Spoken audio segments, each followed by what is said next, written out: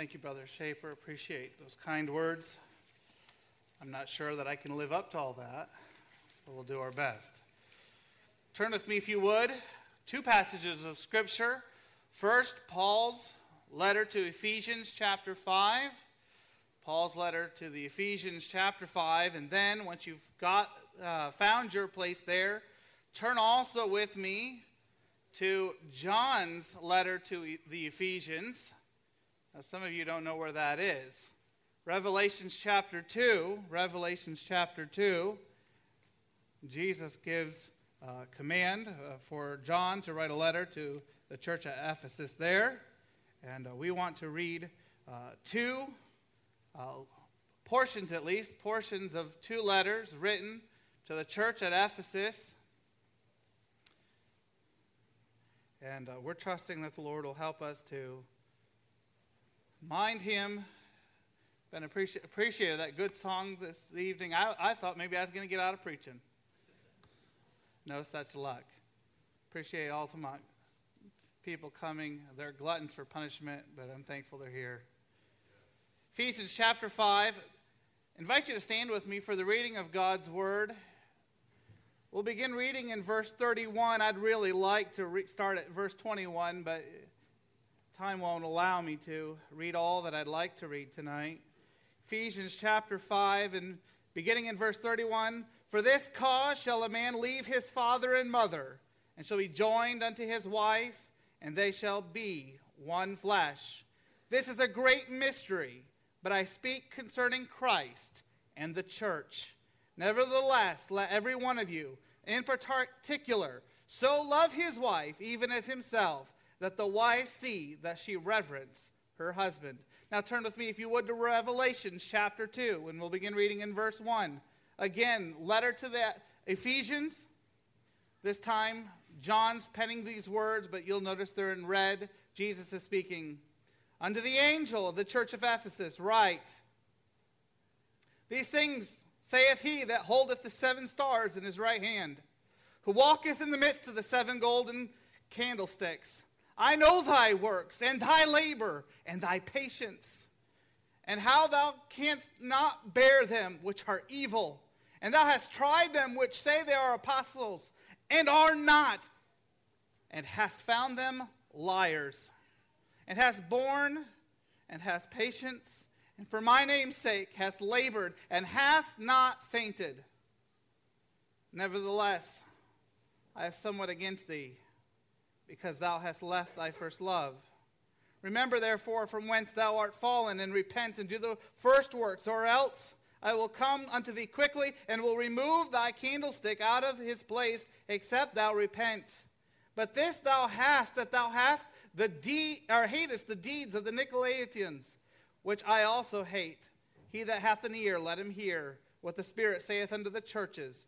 To him that overcometh will I give to eat of the tree of life, which is in the midst of the paradise of God." By the help of the Lord, I'd like to speak to us about when the honeymoon ends. When the honeymoon ends. Father, we thank you so much for the presence of God that we have sensed tonight. We're thankful that you're still Lord, and that you're still the captain of this ship. We're thankful, Lord, that in the midst of storms and battles, that you've never once failed to lead us through, that you've led us safely, and we thank you for it. One more time, we stand behind the sacred desk. We think about the great men and women who've stood where I stand now, those that have thundered your truth. And yet, Lord, tonight it's my turn to be here. And as small and as insignificant as I am, I'm asking that you'd hide me behind the cross, and that you would be glorified and honored by what is spoken here tonight. For your glory and for your honor, we ask these things in your precious, perfect name. Amen. You may be seated. Do you remember when your honeymoon ended? I remember well when ours did. We'd been married a couple of months. Now, I'm not talking, of course, about this trip and all that, but I'm talking about, when real life kicked in. We'd been married a couple of months, and I remember it was a Friday night. I'd gotten off from work, and I'd gotten off actually a little early, and made my way home, and And I'm not going to go into the details of it, but I'll just let you know that things were not all paradise and the Morford house.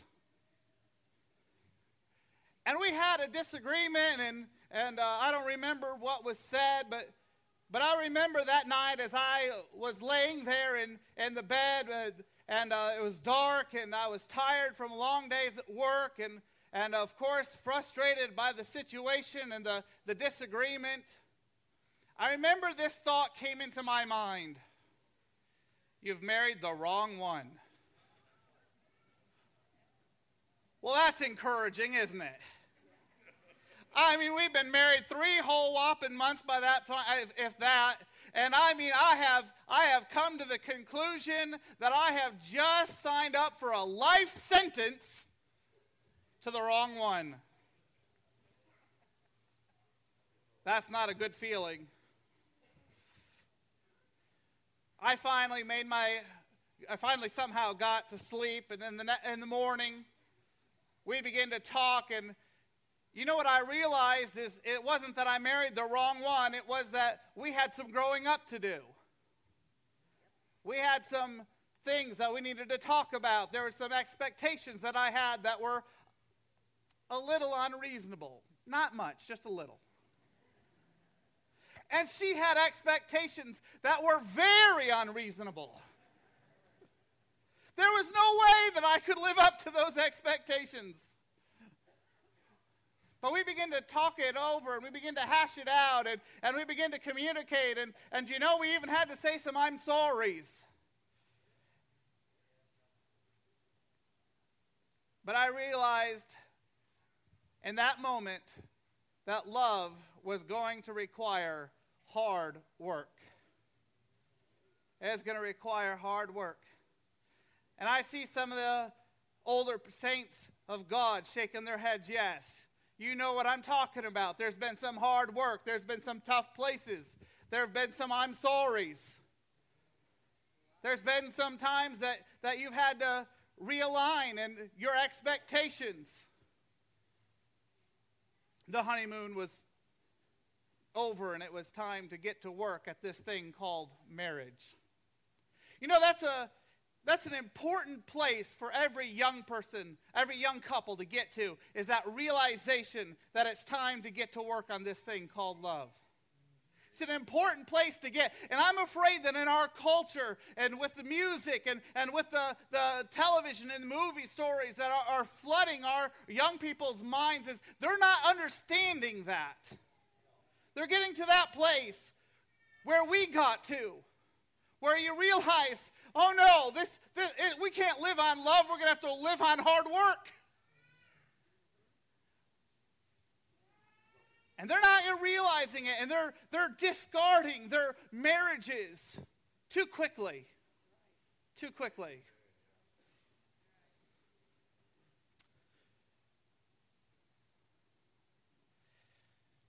It's hard work to stay married. You got to keep at it if you're going to stay in love. Someone said you don't fall into love, you fall into ditches. There's times I'm not sure which I fell into.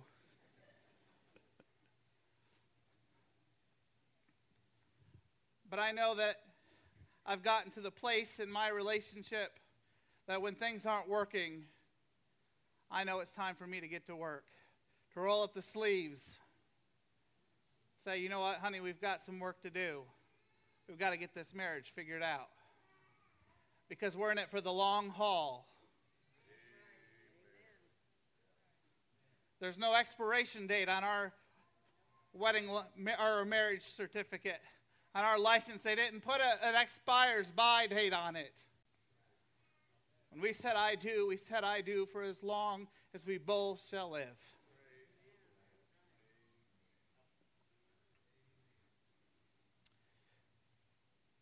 Paul, writing to the Ephesians, talks about the marriage, talks about the husband's duty to love his wife, the wife's responsibility to to reverence and submit to her husband and relax. I'm not preaching on that tonight.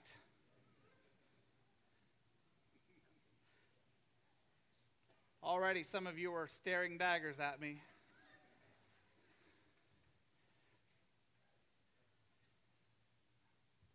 But this is what he says. He says that in quoting Genesis chapter 2, he's quoting it. He says that a man will leave his father and mother and cleave to his wife.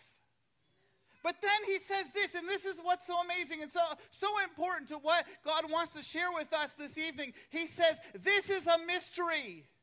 I speak of Christ and his church. Fast forward, if you would, about 30 years. John is penning these words from the Isle of Patmos. He's been marooned there. He's been left there. Exiled to this lonely island. But praise God, he was in the Spirit on the Lord's day. I want you to know that wherever you are, no matter wherever this world may put you, you can be in the Spirit. And John was in the Spirit on the Lord's day. And he began to pen these words. Jesus began to reveal himself. And he says, now, John, I want you to write a letter to the angel or the pastor at Ephesus. Mind you, this is 30 years later. He says, I want to tell you something, church at Ephesus. You're a good church. You are a church that has stood by the stuff. You stood by the truth when other people were rejecting the truth. You stood by the truth. When the Nicolaitans and their false doctrine started coming around, you called them out on it and you said that's wrong. You stood for what's right. You've been patient. When false apostles came around and started preaching a false gospel, you stood up and said, I hate that. God hates that false gospel. You stood by the truth when other people were caving. And I believe with all of my heart, I am preaching to a congregation of people that have stood by the truth when others have caved on it.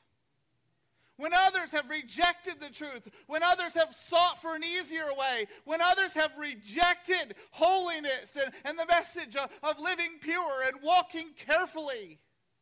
We've stood by the stuff. We've stood by the truth. Well, I thought I'd get more amens on that.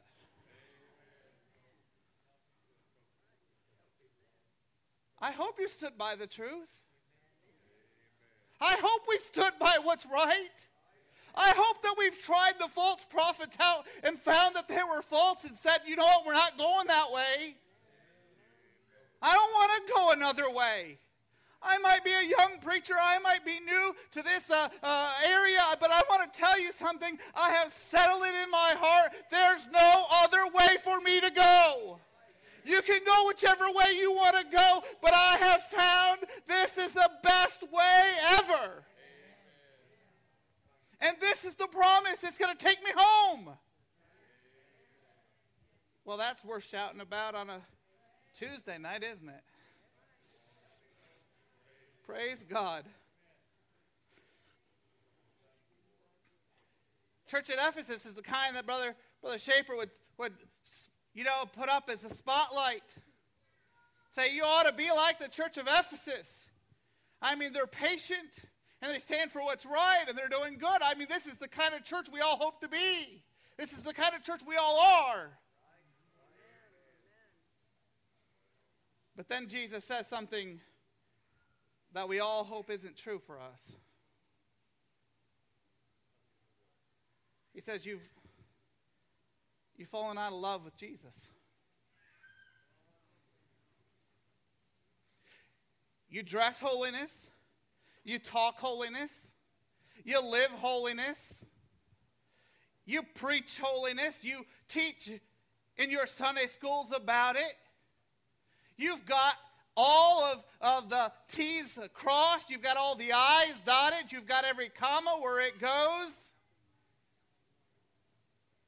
But you've fallen out of love with Jesus. I think it'd be easy for us to stay right here and say, preacher, that's not me. That's not me. This sermon's not for me. I hope it isn't. But here's the danger. Here's the danger for holiness people. It's easy for us to hide behind our mask. It's easy for us to hide behind our standards.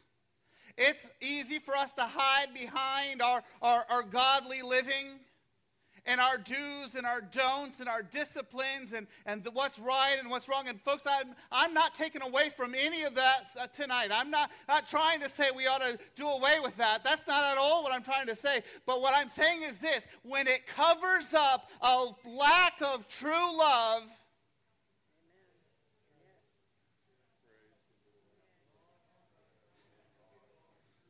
when it covers up a lack of fire for God, it becomes a hindrance. It becomes a hindrance.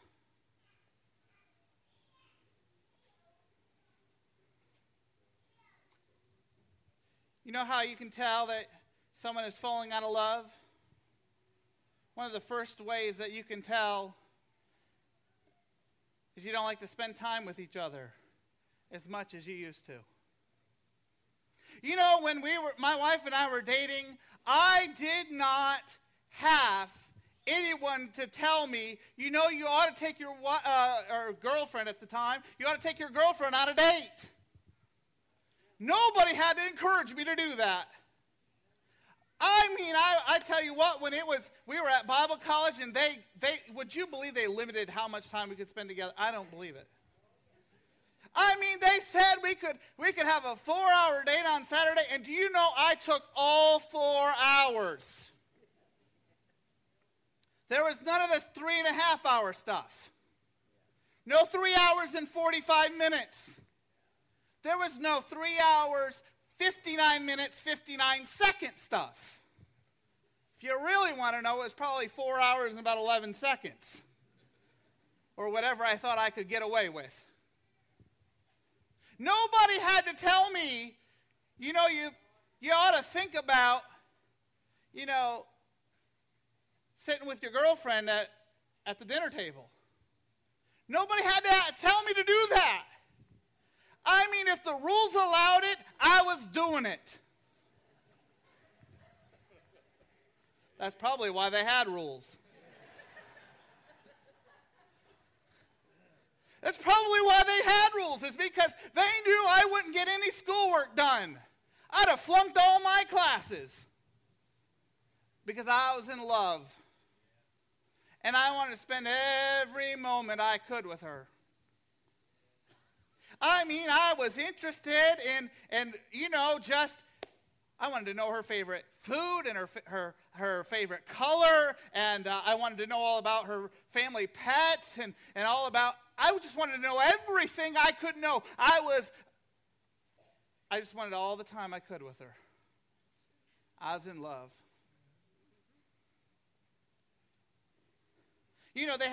They've done research, and if you have an hour meal at a restaurant, they say couples that are dating talk 50 minutes out of the hour. I guess the other 10 minutes is for eating, drinking, and breathing. As soon as you get married, and these are averages, I'm not accusing anybody here, but as soon as you get married, it drops to 40 minutes. Apparently, you decide you're a little more hungry than what you were when you were dating. I don't know what happened. Must be something in the wedding cake.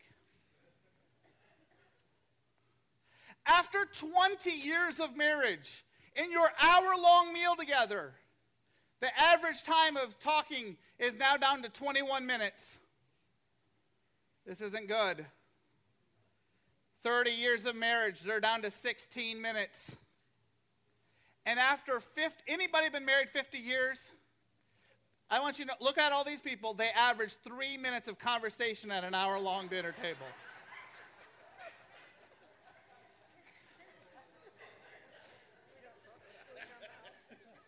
3 minutes. I think their conversation goes like this. Are you breathing? Yeah.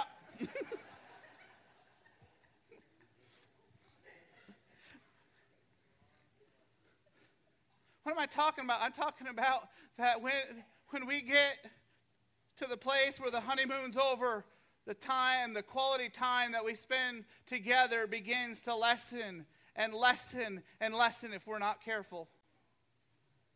If we're not careful.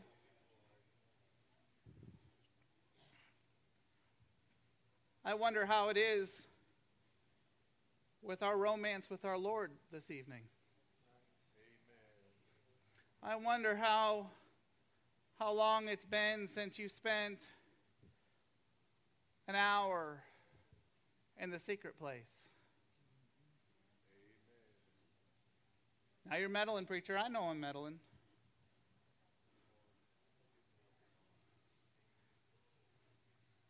You know, we go to church.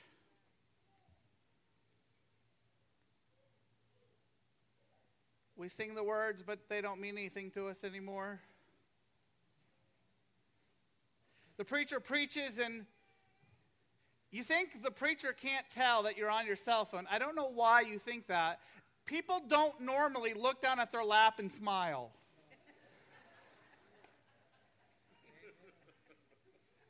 I get that ESPN is giving you the live scores and all that, or Facebook and your picture of your grandkid, but it will wait till after the sermon.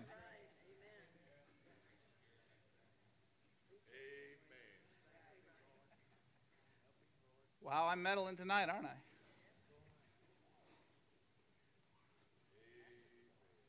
We can't spend 1 hour in church without our cell phone being checked, because we'd rather spend time with someone or something other than our Lord. It's an indication, folks, that we're falling out of love. We dress the part, we look the part, we got the standards down, brother. We got everything that we're supposed to do. We look good. We have it all down, but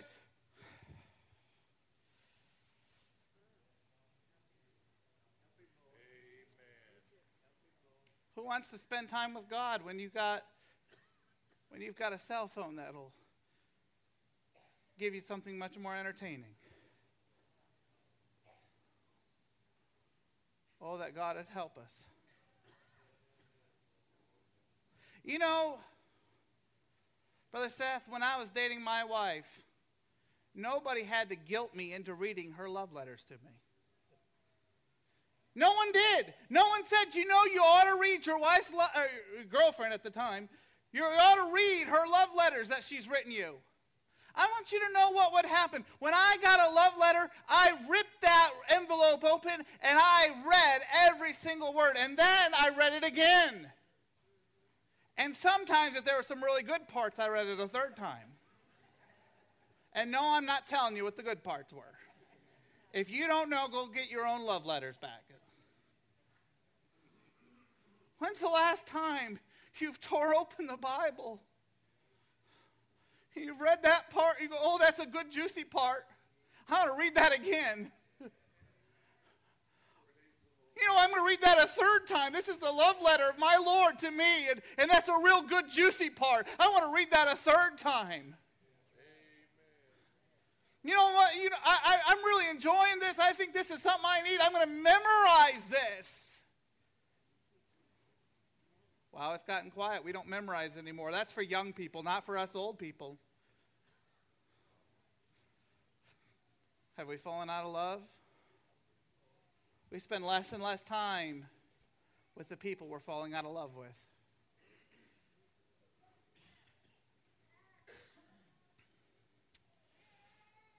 You know, another indication that you're falling out of love with your spouse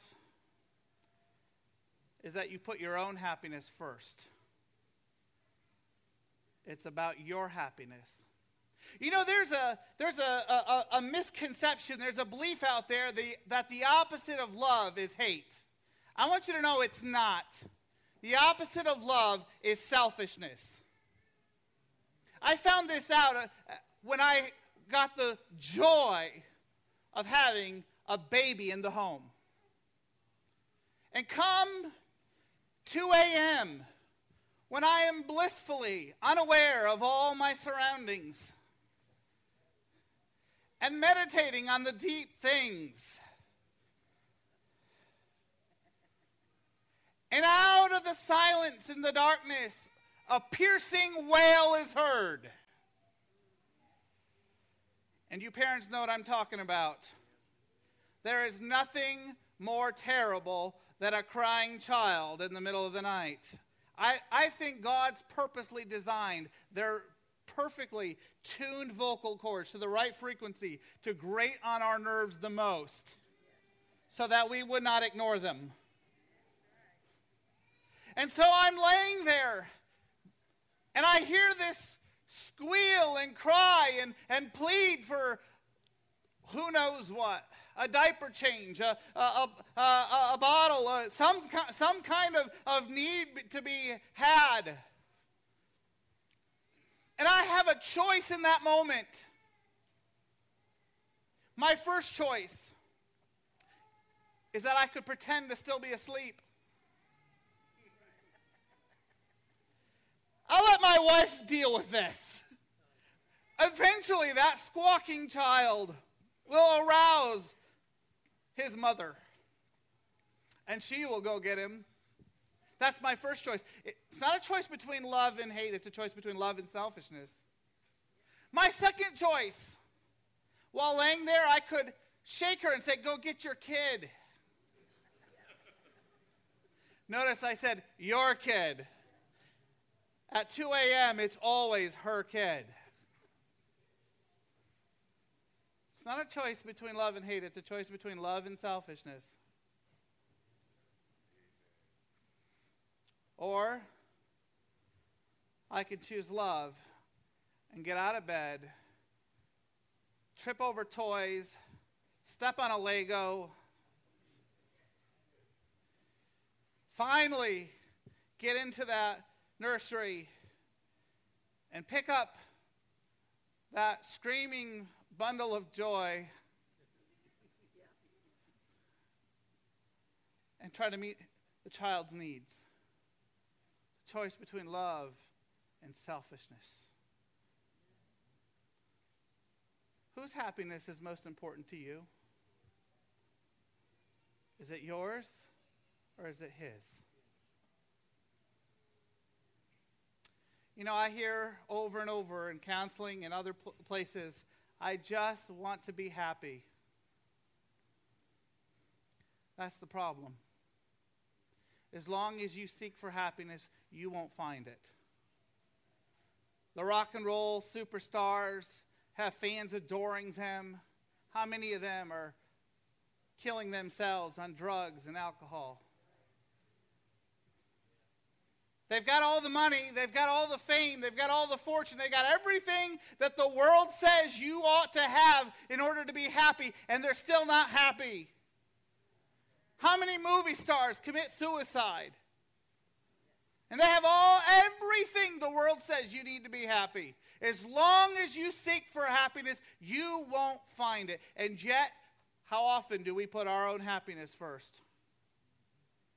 I'll be honest with you, I get real nervous. I hear a lot of preachers that talk about when you serve God, he'll make you happy. Folks, God is more concerned with your holiness than he is with your happiness.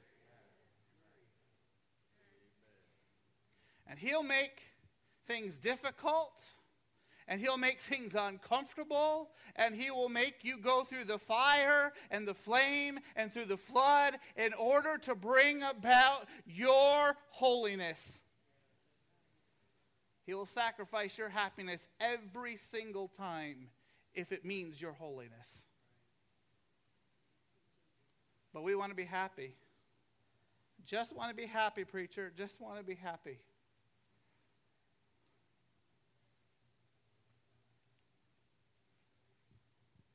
You know, when I fell in love with my wife, it was all about her happiness. You know, I did some really insane things. Like I opened the door for her. I brought her flowers. I brought her candy. don't tell anybody this, but I even wrote some poetry for her. Do you know why? Because I was concerned. I was intensely concerned with her happiness. And do you know what? She did some things too.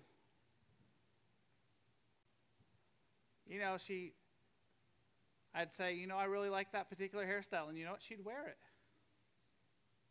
Or, she'd make a meal that I just really enjoyed. And I'd let her know, wow, this is really good. Guys, don't lie to her when say it's good if it's bad, because you'll get it a lot. Some helpful for you young people back there.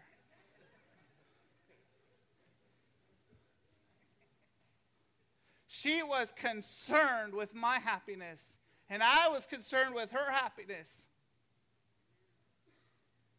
And you know what? That's the secret. But you know what happens after a little bit of marriage?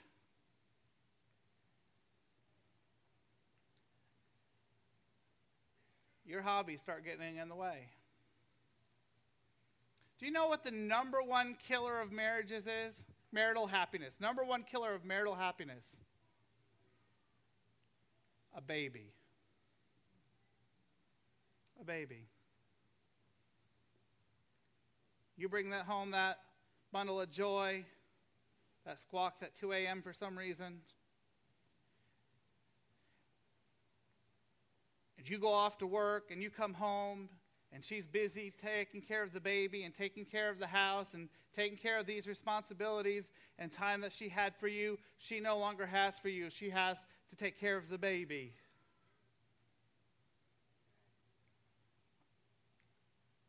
Researchers are discovering that postpartum depression for husbands is a real thing. And some of you ladies might think that's funny,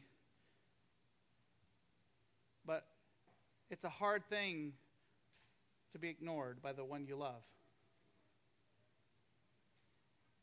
But I'm so busy. I've got so many responsibilities. I've got 3 kids now. The house is always a mess.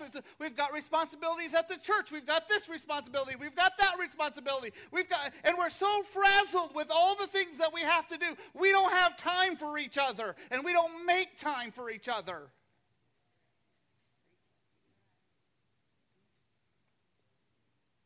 And we're not concerned with their happiness.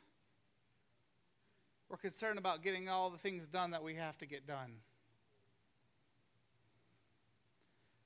And you look at each other one day and you wonder why you fell out of love.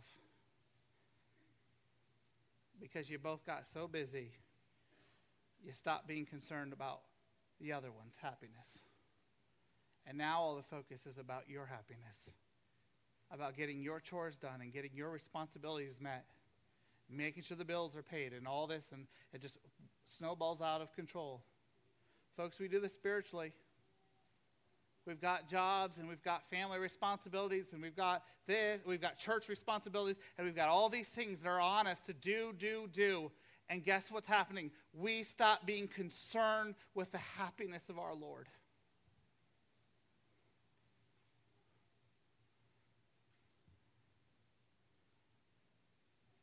You know what frightens me? One of those mega church pastors got up in front of their congregation and they said, when you worship, you're not really doing it for the Lord, you're doing it for yourself. You get to feel good. You get the blessing. And it would bother me a whole lot less if that was true about her church. But I'm afraid it's true about our churches.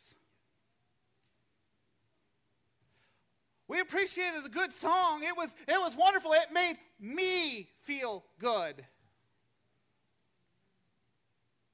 And I'm not taking anything from their song. Thank God for their spirit. Appreciated that good song. But folks, it's not about me feeling good. And whether I feel good at the service, whether I feel or sense God's presence in the service or not, all that matters is, did he receive glory and honor and praise from it? I think there's some dead churches, dead services where God got more glory than anybody in the service got, and people missed out on it because they were too focused on how they were feeling. Well, I'm meddling again.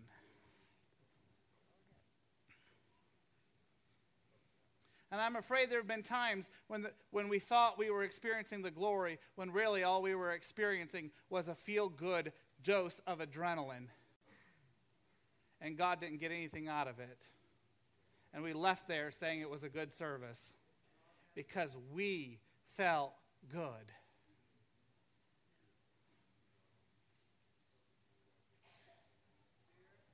I know I'm meddling. I know it tonight, and I'm sorry. I'm sorry, but folks, who are you more interested in seeing happy, yourself or Jesus? That's the question of whether you're in love with him or not. You know, when you hear these young guys that are married, and they'll say, you know, I'll walk on a bed of glass for you. In fact, I'll crawl over it. I'll swim across the ocean for you. I'll do anything for you. And she says, would you come over? And says, oh, I'm sorry, it's raining today. I can't make it. I'm afraid that's how we are spiritually, folks. We'll do anything for the Lord. Oh, the storms. Oh, the battles. We'll stick by God. We're not thinking of turning around. And then the smallest bad thing happens. Oh, God, why me? Why me? Why not you? And why not me?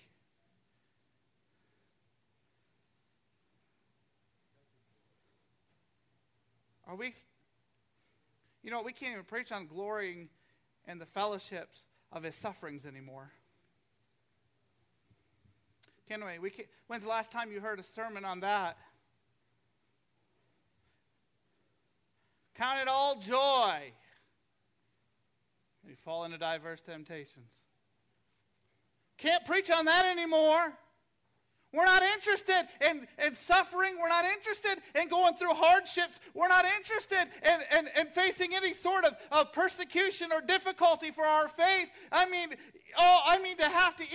To have people talk bad about us is about more than we can take.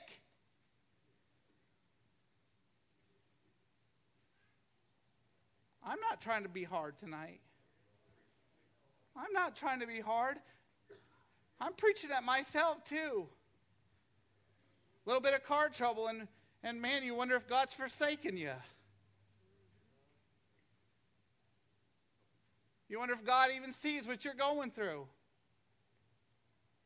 Some of you are facing some hard things right now. Some of you are facing some hard diagnosis from the doctor. Some of you are facing some hard situations in your family. Some of you are really hurting right now. And folks, I'm not trying to be cruel or insensitive to your suffering. What I'm trying to help us to understand is that you, if you're truly in love with him, are willing to put aside that in order to make him happy.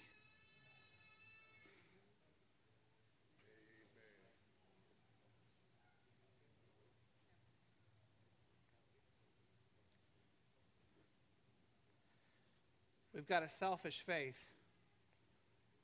We've got a selfish faith where we expect God to serve us rather than us serve him. I'm afraid we've turned God into Santa Claus. If we're good, he'll give us presents. If we behave, he'll bless us. If we do right, he'll give us what we want. And when he doesn't operate that way, we throw a fit and quit believing.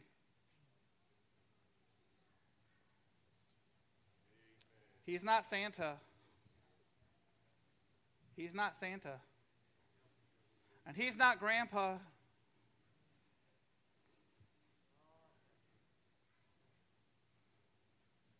We're asking a question, are you still madly in love with Jesus tonight?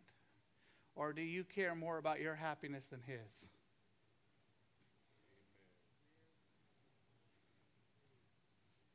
It's a hard question, isn't it? It kind of goes along with the third sign that you might be falling out of love. In fact, not just might it, you are. It's when you don't have trust for one another. Some time ago, I was working at a counseling agency, and Christian agency, and in come this couple. They wanted to see me for some counseling, and so they came in and they began to tell their story. And you know, they had trust issues because they both had affairs. You know, that you kind of would expect that there would be some trust problems. And she said, but mine wasn't an affair. We were separated when I had my affair.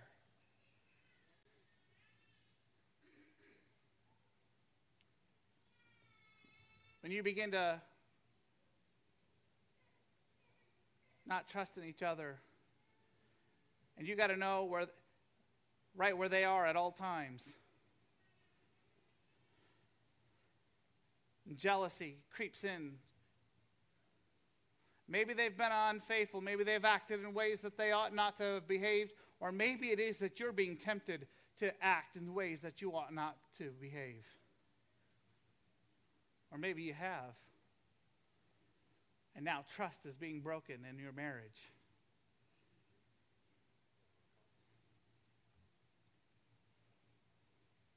We have an issue in our day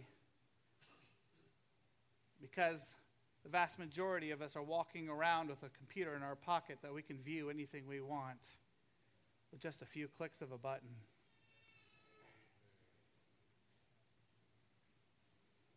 And it's creating trust issues. Folks, I don't mean to meddle. I don't mean to meddle. But if we can't trust our mate and they can't trust us, our love for each other is in serious jeopardy. The question is do you trust Jesus? You know, I'd like to believe that in our circles we trust him greatly.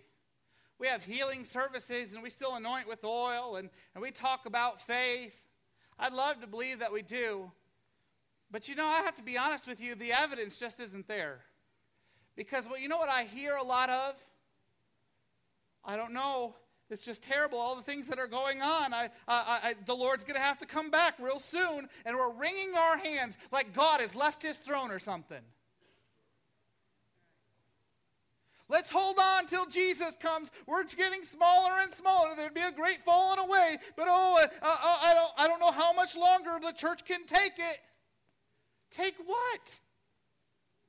Your lack of faith? In fact, isn't it what Jesus said? That when he returned, he wondered if he would find any faith in the earth? Isn't that what he asked? It's getting worse and worse, preacher. Yeah, it's getting pretty bad. I don't know what the Lord's going to do. I don't know what he can do. Folks, I want you to know we serve the same God that helped the children of Israel leave Egypt. And we serve the same God that was with Daniel and his friends as they were carted off into slavery and captivity in Babylon. None of us have been carted off to slavery that I'm aware of. None of us have had to go through what they've went through. None of us have literally had to stand in the flames for our faith. And yet we don't know if God can handle today's problems.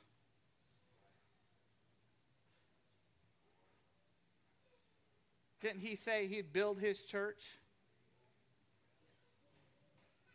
I wonder if sometimes our churches aren't growing because they're not his. Oh, I'm meddling again, Brother Shaper. I'm sorry. They're ours. They're our churches for our pleasure and for our feeling good about ourselves because we're taking the old-fashioned way. We're just like the church at Ephesus. We're doing everything right. We've stood against the wrong. We don't have any faith left, but, we're going to hold out till Jesus comes in this bunker.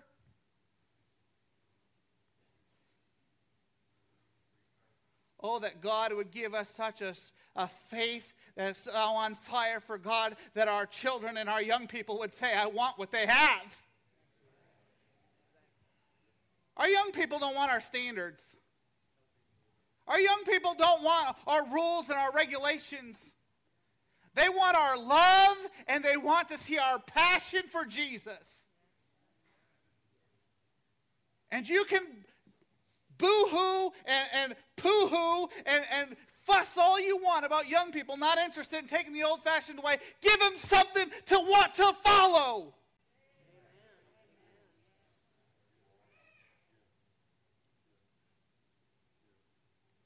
I'm not interested in having standards just to be weird.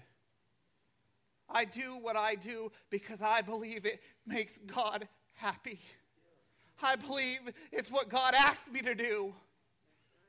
I believe it's what God wants me to do. I don't do it because someone says I have to. I don't do it because someone's threatening me. I do it because I love him. And folks, if you are doing this for any other reason, just to look good or follow the rules or whatever it is, but not because you love him, it's no wonder your children don't want this.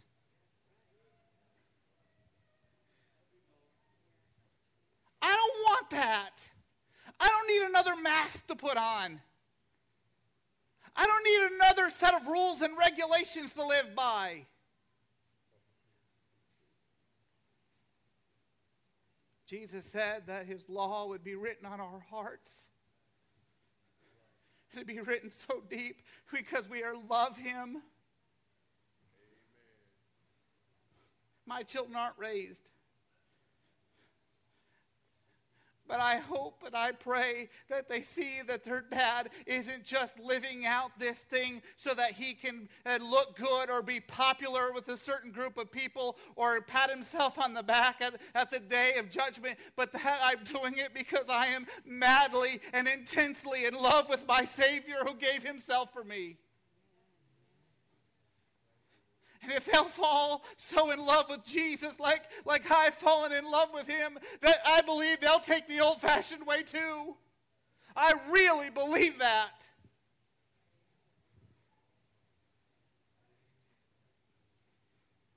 But the question for us tonight, have we fallen out of love with Jesus? Our musicians are coming. I'm inviting you to stand with me. I want you to be honest with yourself. Do you love him like you used to love him?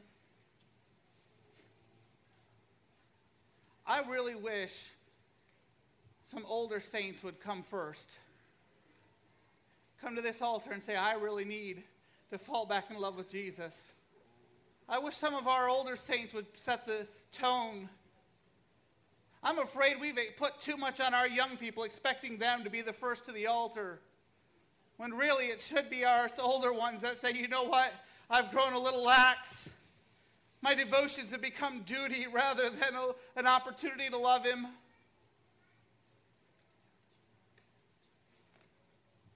I wonder what would your children say? I wonder what your children would say. Mom and Dad really love Jesus. Or would they say, you know, it's just a show? They're more concerned with impressing people than they are. They're more want to impress people than they are about serving God. People are coming. Are you coming? Are you coming? Do we love him because he first loved us, or are we more concerned with putting on the show? He said if you don't repent, if you don't go back and repent, he said he's going to take your candlestick out. We've not backslidden yet. We've not given it up. We've not given up what God's given us, but we still have fallen out of love. It's about doing. It's about routine. It's about responsibility, but it's not about serving Jesus. It's not about love. Oh, that God would give us a revival of true love for our Savior. There's still room. Young people, are you coming? Are you coming? Are you in love with Jesus? Oh, that God would give us a revival of love for Jesus.